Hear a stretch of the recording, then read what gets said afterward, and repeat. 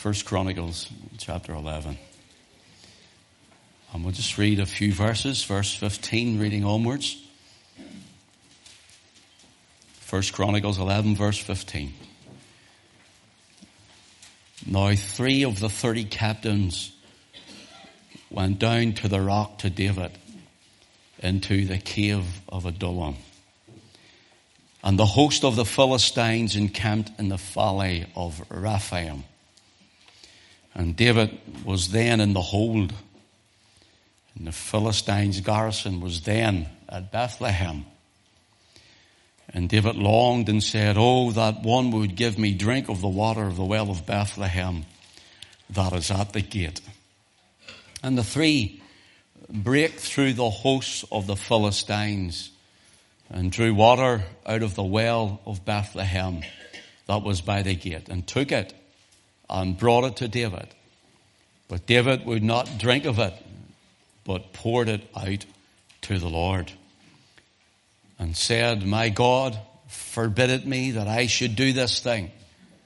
Shall I drink the blood of these men that have put their lives in jeopardy? For with the jeopardy of the lives they brought it, of their lives they brought it. Therefore he would not drink it. These things did these 3 mightiest." We know the Lord will bless that reading of his own word, but we're going to just bow in prayer. Father, we ask you now just to shut us in with yourself. And Lord, our hearts are different this morning. We've left different homes maybe, or different things in life and circumstances. And so this morning we pray that your word would have that free course again to strengthen us. For Lord, it's in thy word that we hope. And it's your word that, Lord, succors us and lifts us up. So Lord, we ask you to bless your people. Glorify your name. And Father, we pray you touch my weak lips, that I may speak well of thee. We ask it in Jesus' name and for his glory. Amen.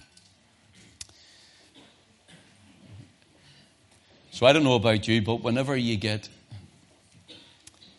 maybe a tough time, maybe you're getting a hard time, maybe you're getting it in work or at home or spiritually, mentally, just everything, physically, it's really the word that really we carry with us, to take with us, that strengthens us every day.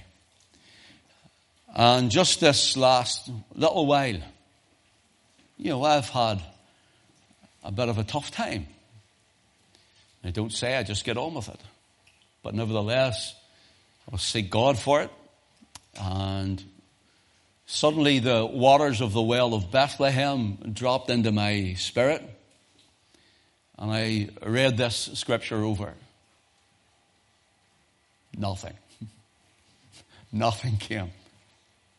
So I went to read and I could see nothing in the scripture again. Waters of the well of Bethlehem. And I read it and nothing came. And then one day I just sat down and I wrote 1 Chronicles chapter 11 verses 15 to 19. The top of my page. And then I wrote, the Philistines had taken Bethlehem. And it just poured out.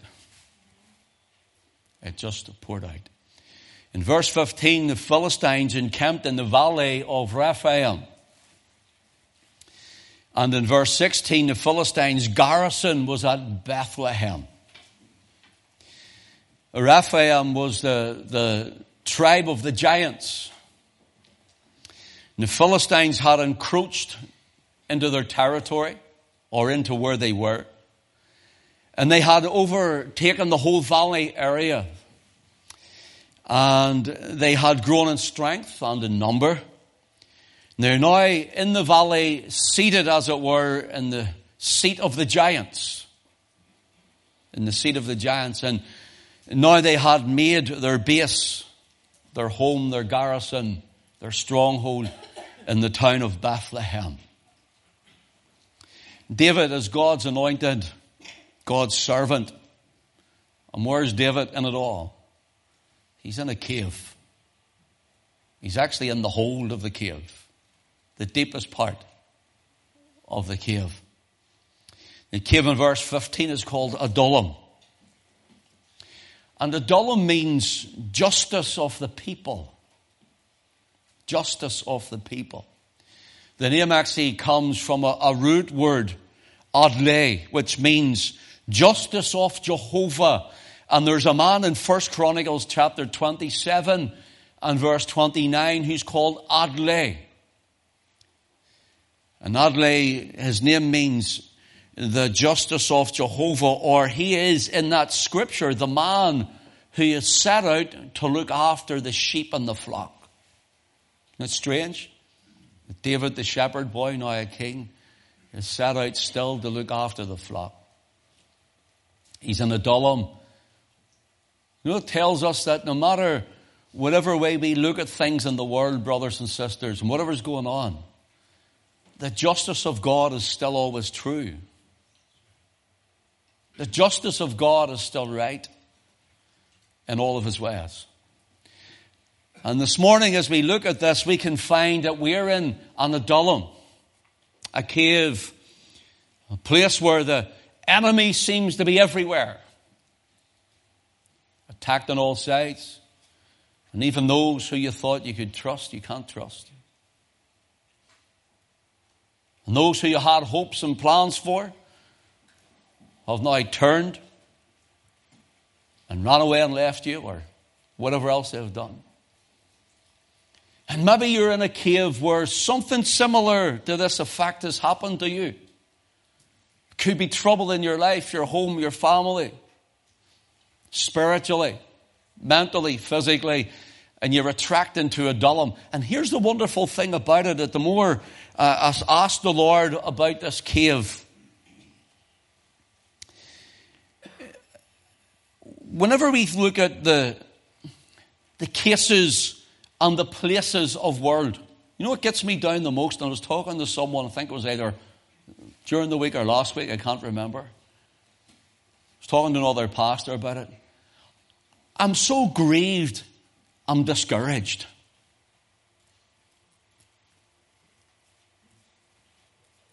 I'm grieved, I'm discouraged. Being honest with you. Now, I don't want people saying, oh, we need to encourage. It's not about that. I'm discouraged if I allow it to discourage me. Now, stay with me. The church no longer seems to be grieved enough with what's going on in the world and in the church. I'm talking about having hardness and bitterness and legalism and all that sort of stuff. I'm talking about a grieving of the Holy Ghost. I'm grieved, discouraged, and then I get cross and angry.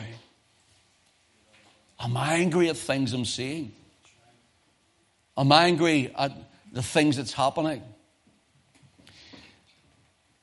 And when we look at cases and places of our world and society, like David from Adullam over the valley of Rephaim, it seems like every godless, wicked, vile person is in the valley all around us. They're sitting in the seats of the giants. They're sitting in the seats of the giants. And now the church is hiding in the cave, cowering and afraid. The Philistines are spread across the valley of society. They're in the media, social media, television, radio, presenters, film, the press. Everywhere I look, it's like the Philistines are everywhere, and they are seated in the seat of the giants, as it were. They've even taken over that which was wicked before God, and now promoting it, establishing it. They're garrisoned in it. And the church are hiding from it. I'm grieved. I'm discouraged. And I'm even angry. I believe it's righteous anger, but I'm angry. Notice the valley was not just the only thing that had been overtaken. But Bethlehem, David's hometown, had become a garrison for wickedness. Bethlehem comes from the word bet. Bet is the second letter in the Hebrew alphabet. For example, you have Aleph, Bet. That's the first two letters. By the way, Aleph means strength. Bet means house. Aleph and Bet is where you get the word alphabet. And strength and house is the strength of the Father's house. Father, strength, house. And so when Bethlehem, Bet means house, the second part of it is lechem, which means food, bread. The house of bread, or the house where you get food, was Bethlehem or Bethlehem. Now it's overtaken by wickedness. It's overtaken by the Philistines, godlessness. And the house where David once was fed, where David grew up, is now in many ways not only taken by the Philistines, but the people who were looking for Bethlehem to be what it once was, that house of bread and food unto God. They've now had to go other places to look for bread, and they find themselves going further out until they actually enter into the cave.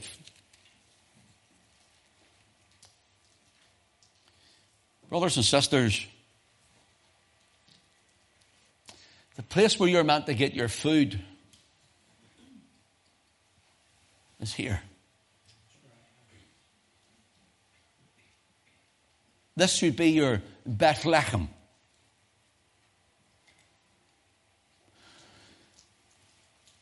And unfortunately, in many of the places of the churches, they won't preach the word anymore. Philistines have come in to water it down. As it were, the Philistines have come in and made many places their garrison, where if it isn't just about a candy floss, wishy-washy entertainment, to try and replace the Holy Spirit, or it's a fear of man that brings the snare, and they won't preach the word of God, what happens? The people start to hunger and thirst. And David realizes this.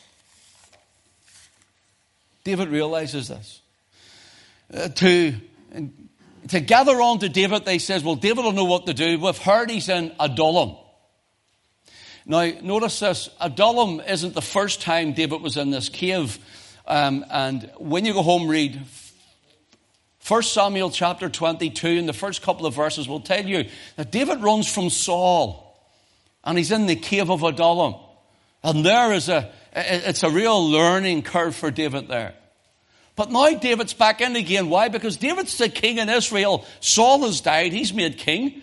And now David's moving up to look. And lo and behold, that which once was a place of God's land, with God's people, has now become what? A land of heathen and filled with sin. David's now in Adullam. The people start coming out to him. Start coming out. They start coming out because there was an anointing in David. There was the promise of God on David. And they went out there to see what David would do. Notice, they gathered unto this man, David, who was an example to men. But one thing is for sure, he's God's man. He's anointed for that time. And he may be in a cave, but it's not just any cave, it's Adullam. It's the place where there's justice for the people of God. Now, when you and I are in Christ, we are the justice of God. Justified in Christ. And we're hidden in the cleft of the rock, as Fanny Crosby wrote. He hideth my soul in the cleft of the rock, where rivers of pleasure I see. And David is in this cave of Adullam, and he has went back there. And sometimes we need to retrace our steps to where we learned and what we learned. Because it's easy to drift off into the liberalized community and think everything's okay. Notice this. How often do we mistake the cave experience for a grave experience? How often do we mistake a cave experience for a grave experience? Every time you find yourself, as it were, in that cave where you're getting things hard, difficult, tight in your own life, and it's that sort of cave experience, realize that in the cave, it's not your grave.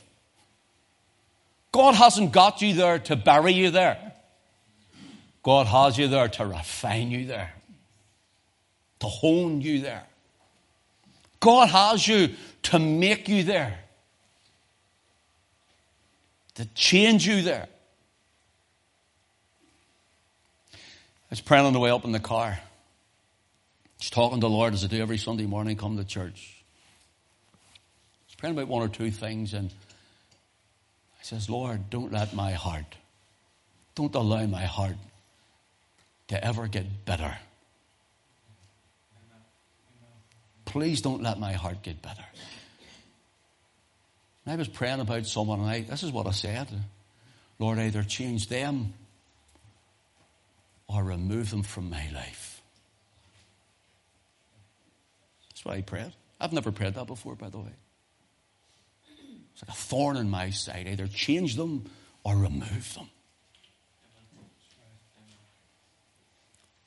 And then I thought, Lord, or change me. Or change me where I need to be changed. Notice it's easy in the cave to think, well, this could be a bitter experience. No, brothers and sisters, if you're in the cave, you have to remember, if you're in your Adullam, it's still justice of the people of God. And strange as Adlai, where the root word for Adullam comes from, this man, justice of God, this man was a shepherd overlooking the sheep. David was a shepherd overlooking the sheep before he's made a king. And notice, here's the thing. Whether it's like whether you're a shepherd overlooking young people, or a shepherd overlooking older people, or maybe you're shepherding a woman's meeting, or whether you're shepherding a church, whatever it is. In your life, you have a responsibility, Christian, and I have a responsibility. And it's our lives that speaks. And David here is in Adullam. And sometimes in our Adullam, it's so easy to think, I'm buried. I'm never getting out of this, Lord. I'm never going to get out of my mind the way it is. It's been troubled, or my heart.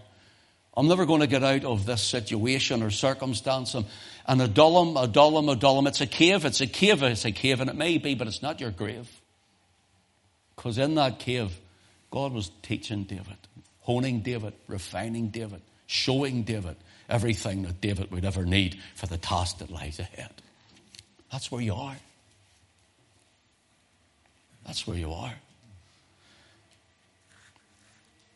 David wasn't buried. You ready? I'm just sitting writing this as it comes to me in my study. This is me preaching. This is Ken preaching to Ken, and Ken writing it for you. David wasn't buried. David was being blessed. I thank the Lord for the times that He's took me into the woodshed and took out the strap and give me a good lather. I thank the Lord for it. It's not nice, not easy, but it's a blessing. You know why? Because He loves you. He doesn't want you wandering off, and He doesn't want you going astray, and He doesn't want you to be in the world, and He doesn't want you to be one that shoots off on his own self or her own self and finds themselves in trouble. He takes us into the woods here and He says, son, daughter, come here. I must teach you right. Chastening of the Lord. And sometimes when we find ourselves in an Adullam, we think we're in a grave. We're not. We think we're being buried. We're not. We're being blessed. We're being blessed. God was making, shaping, and preparing David. Listen to Winston Churchill. A pessimist sees the difficulty in every opportunity. An optimist sees the opportunity in every difficulty.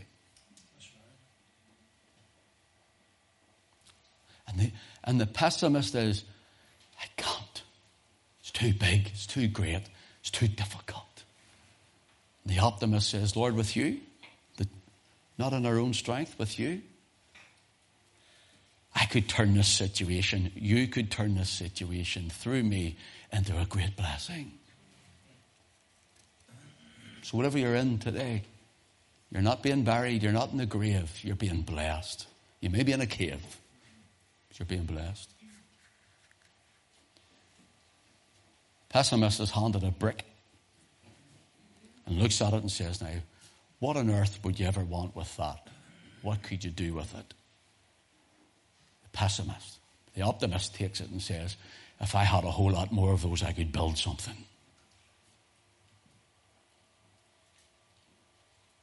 If I had a whole lot more, Lord, of this, that, and the other, Lord, oh yeah, there'd be a pessimistic view of, you know what, I don't know if we could handle that. Listen, if you give us a whole lot more, Lord, we'll go and build for you, for your kingdom. So what is God doing in your life right now? What is God doing when you're in your cave right now? What's God doing with you, Ken? You can say it about you. Romans 8:28 says, and we know that all things work together for good to them that love God, to those who are the called according to His purpose. Notice, to His purpose. Are you called? Are you saved? Then you were called by Him.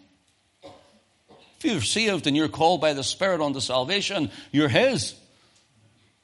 To them that love God, to them that are the called according to His purpose. Notice, His purpose overrides everything that was said before that. His purpose, right at the end of it, it's not just an add-on. It's all about me, myself and I in my cave. No, it isn't. It's about His purpose. At the end of the cave is His purpose. The end of your cave is His purpose. And so what we'll see, God willing, in a few minutes going into this is David had to look for his purpose. What are you doing with me, Lord, now? I've been in this cave. I know it. I've learned in it. I've gone back to it. Well, what are you doing now, Lord? Ephesians 1:1 says, of in whom, in Christ, that is, also we have obtained an inheritance. We have obtained. We have. We have. You have. Christian, do you hear that? You have. I heard a pastor one time saying, we'll not know till we get there. Well, I'll tell you something. I know now. That's right. Word of God tells me. That's right. We have obtained an inheritance. Being predestined. Hey, hear that? Listen, I'll say it again. Don't want to frighten anybody. Being predestined. Did you hear that? Who heard that? Just in case online didn't hear it. Being predestined. You're predestined. Predestinated in God. Before The foundation of the world. Imagine he knew me, even knew my cave. Knew all about you and your cave. He knew where you would be, the condition you were in. He knew the sadness and the hurt and the mourning heart. He knows it all. From before the foundation of the world. And he says, I have a plan for you, son, daughter. I have a purpose for you. Sometimes we try and walk out of that purpose. And we end up in a cave.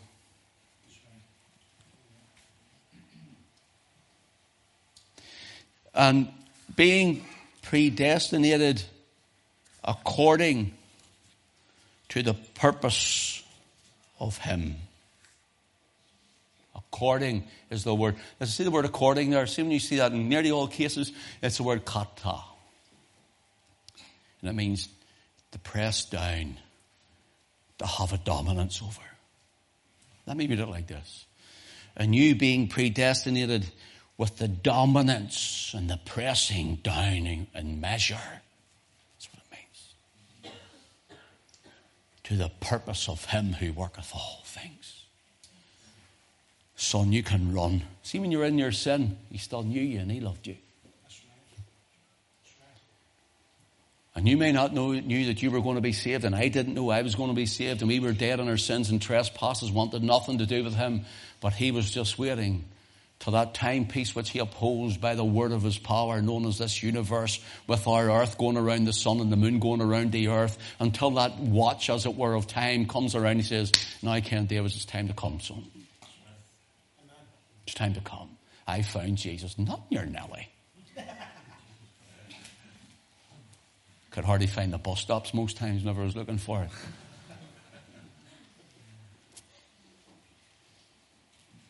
And his purpose, his kata, his dominance was over me and I didn't know it. Think of the dangers that he has kept from you and you from. You know nothing about, and you say, Lord, this is only what we know, but I must think of what else was there that I don't even remember or even know about. According to the purpose of him who worketh all things after the counsel of what? His own will. Imagine God having a will. You'd think to hear some people that God doesn't have a will and he's not allowed one. Sovereign Lord, sovereign God, and he's no will. Listen, it's all to do with his will. It's his purpose and it's his will for our lives. Now it's for us to yield that in the cave. Let me say it again. It's his will and his purpose for our lives. And it's up to us in the hard time, in the bad time, in the sad time, as well as the good times. It's up to us to yield our will unto his. For our will to be swallowed up by his will. That's what it means, to swallow up our own will by his.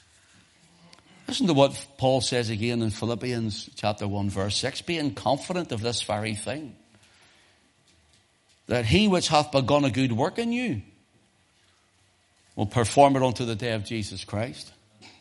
God has started a work in you. No. It's a good work. Sometimes it doesn't feel good. Aye. But that's what he's doing. He's producing a good work. He's taking away the dross. He's taking away the impurities of us.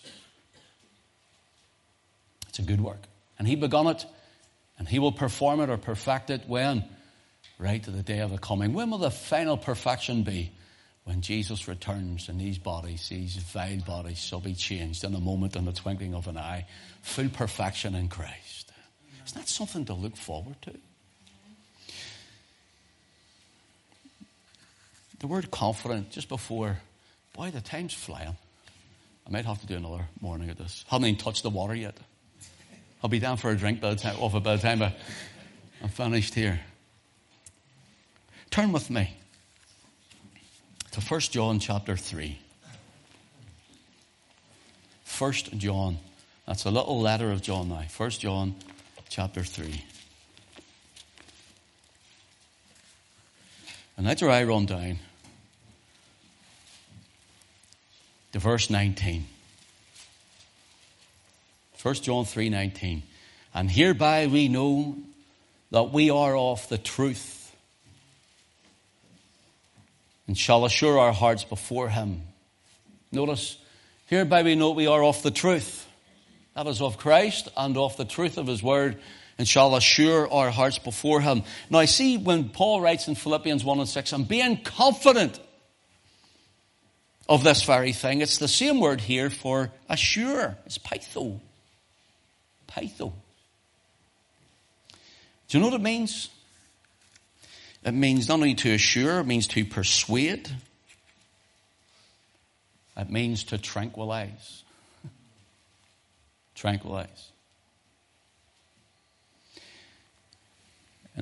He writes, and hereby we know that we're of the truth. If we have the truth that we're Christ's, we belong to Christ, even in the cave, even in our Adullam, even in the place, mental, physical, spiritual, whatever it is, there comes a time when our hearts are racing, and the sweat in our brow is coming, and our souls are dying, as it were, in our shell, and our spirit can't rejoice, and our hands are hanging down, and our feeble knees are buckling.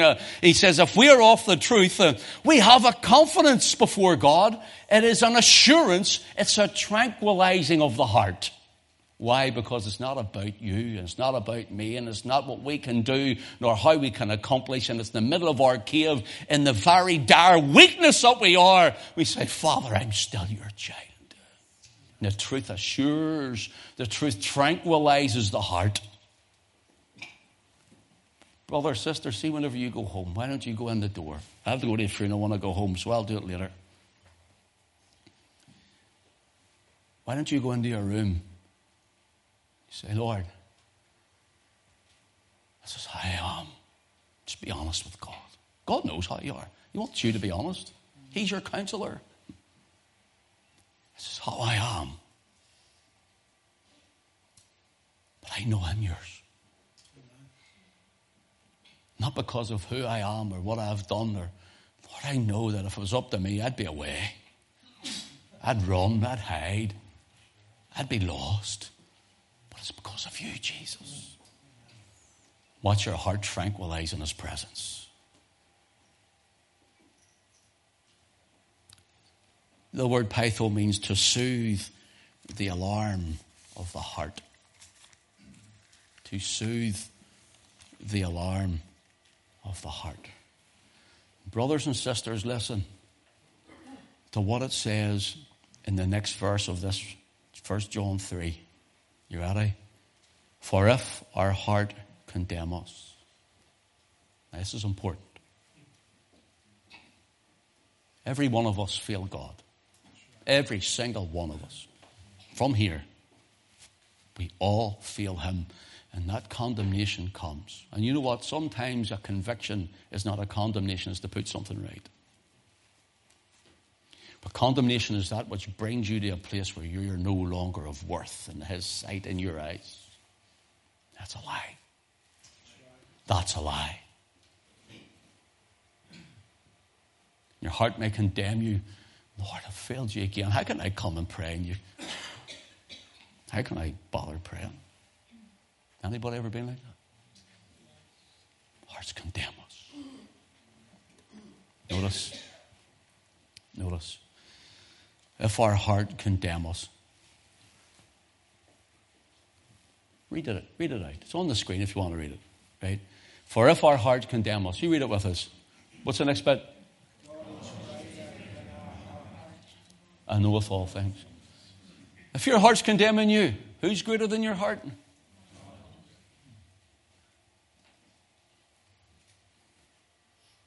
His heart's bigger than your heart. His love's greater than your heart. His love's greater than all your failures. Now, before I get somebody coming online here for their watching, maybe and saying, oh, he thinks you can live how you like, and this is, we call it greasy grace and all this. No, it is not. You know I don't believe that one bit. But I know he loves us. And he's bigger than me. Am I really your child, God? Darling, I love you. But even if I failed you, I love you. Son, I love you. Tranquilizes the heart. Notice, beloved, if our heart condemn us not, then have we confidence toward God. See the word confidence? I didn't mean to go down this line, so I'll have to do part 2. See the word confidence is the word parasio. Do you know what it means really in our language today? Confidence. We all know what confidence is. It's not cockiness and it's not arrogance. Because some people might mistake that. Well, I can just hear, Lord, and I will order you, O God, to do this, and I will order you, God, to do that. Away with that. He's still sovereign, Lord. This is what it means. If our hearts don't condemn us, you're going to be able to go in and say, Father, and pray without hindrance. Here's the thing. It means freedom of speech. That's what it means, freedom of speech. If our hearts condemn us not, then have we confidence toward God. Then if our hearts don't condemn us, so get rid of the condemnation. Come under and say, Lord, I'm pleading the blood. I belong to you. Feel the tranquilizing of the heart. Have the confidence toward God, because your heart no longer condemns you. Because why? He's bigger than you. He's greater than you. He loves you eternally. He chose you, knew you from before the foundation of the earth, and He sent His Son to pay your debt in full. To buy you with His blood. And when you were an enemy toward God, you think He's going to love you any less now that you're His redeemed? With the blood of Christ. Here's what it is. If our hearts condemn us not, then have we confidence toward God. The word here, then if hearts don't condemn us, then we come in with God. It means we have freedom of speech. I can pray. I can pray, and I know with a surety that you hear me. And that's why it says in verse 22, and whatsoever you ask, we receive of Him. Why? Because we keep His commandments. No greasy grace. That's what people call it. I've never really slip into the kingdom. I'm going to have to close this and definitely do part 2.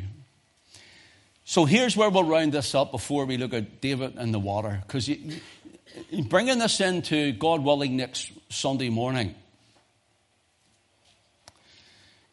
I want you to see how the desire of David was for the waters of the well of Bethlehem. What he once knew. And the Philistines are everywhere, and there could be dangers and attacking it. He's just looking and he's counting the cost, and he's saying, this is dangerous, but the water of Bethlehem, And 3 men go, risk their lives, come back, and David gets it. And you can imagine them coming up, David, where's the water? You see, David, the yearning for this, the longing for it. Oh, David looks at it and goes, thank you, guys. What? I risked my life for that. If you didn't want it, you could have given it to me. No. Why did he pour it out? Well, he poured it out onto the Lord. But there's more to it. There's more to it. And I'll tell you about it next week.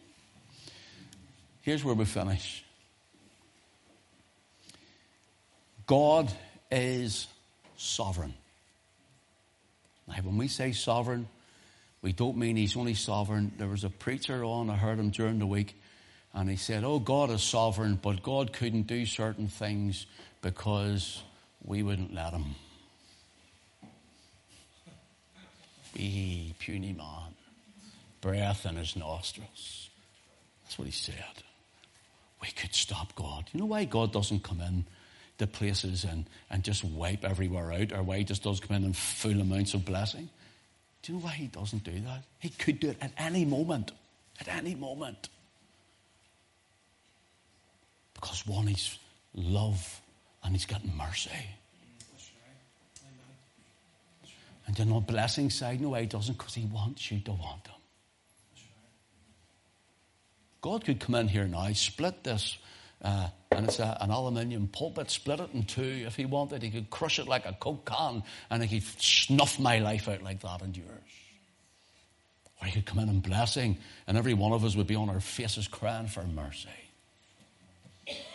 But He comes in love. I'm here if you want me. I'm here for you. I'm in your cave. Do you want me? Jesus, I want you. I want you. Notice, God is sovereign. It means he's in charge of everything. And he's working also, even in the troublesome time of your Adullam. So here's what it is. Leave it to God. This is what I've written. Leave it to God and his justice. Do not seek revenge. Vengeance is mine, saith the Lord. I will repay. Leave it to God and his justice. The cave isn't your grave. The cave is your vestibule to heaven. The cave is your vestibule to heaven. Who knows what a vestibule that means or what it is? Oh dear. Okay, quickly. Give you an idea. So, Belfast, Shore Road, little old me, growing up, little house, 6 of us in it, 2 bedrooms, 4 in one bed, mum and dad in the other. And then my dad converts to roof space. Long hall, little room, knocked into one, big room, and then there was the hall and there's a wee door. And then there's a wee maybe, would be 2-3 foot square, and there was the main front door. No garden, you could wrap our window from the curb, from the footpath. So there's a wee tiny wall, say there, and this is our window here. People would come in, wrap that door. Here's the square, here's another door. So I used to come up and my mate would have come in. I used to close this door, close the front door, and we were in there going, and we used to plan our dastardly deeds and what we were going to get up to. See, we used to talk, and it meant parents couldn't hear us. But only us two could hear the conversation. Only us two knew what the plan were. Only us two knew what we were going to do. That's the vestibule. You see, my dad used to shout all the time, shut the vestibule door. You're letting all the heat out. And that's what that was, that door. It's just a little glass door. Closed it behind you, and that's known as the vestibule. You're not outside, and you're not there inside yet. You're just in between. And that's where you had your chats with that nobody could hear. David's Adullam was his vestibule to heaven. David went to a place where he was even in the hold of the vestibule of Adullam, and it was him and God planning out David's life, planning out what was happening, planning out the next move. So your cave is your vestibule to heaven. Think of it like that. Where God speaks to you in ways he hasn't spoken before, and God deals with you in ways and through places and things that he's never done before, and that's your vestibule to heaven. None can hear or fully know but you and him. But you and him. Here's David's outcome from his vestibule in chapter 16. 1 Chronicles chapter 16, verse 8. Ready? Give thanks unto the Lord. 1 Chronicles chapter 16, verse 8. Give thanks unto the Lord. Call upon his name. Make known his deeds among the people. Sing unto him. Sing psalms unto him. Talk ye of all his wondrous works. Glory ye in his holy name. Let the heart of them rejoice that seek the Lord. Seek ye the Lord and his strength. Seek his face continually. Remember his marvelous works that he hath done, his wonders and his judgments of his mouth. O ye seed of Israel, his servants, ye children of Jacob, his chosen ones. He is the Lord our God. His judgments are in all the earth. And you can read on. Where's David's heart? David's been in Adullam. David's been in the vestibule. David's come down saying, God, all your marvelous works. You talking about the Red Sea, David? Well, yeah. Are you talking about the things of Moses, David? Could be. You're talking about the things going by. You're talking about the revivals, Ken. You're talking about all the blessed meetings you've had. We can do, but this is what I want to say. Even my Adullam, God blessed me, and he didn't bury me in a grave. He met me in Adullam. And there he showed me his ways. He made known himself unto me in the cave.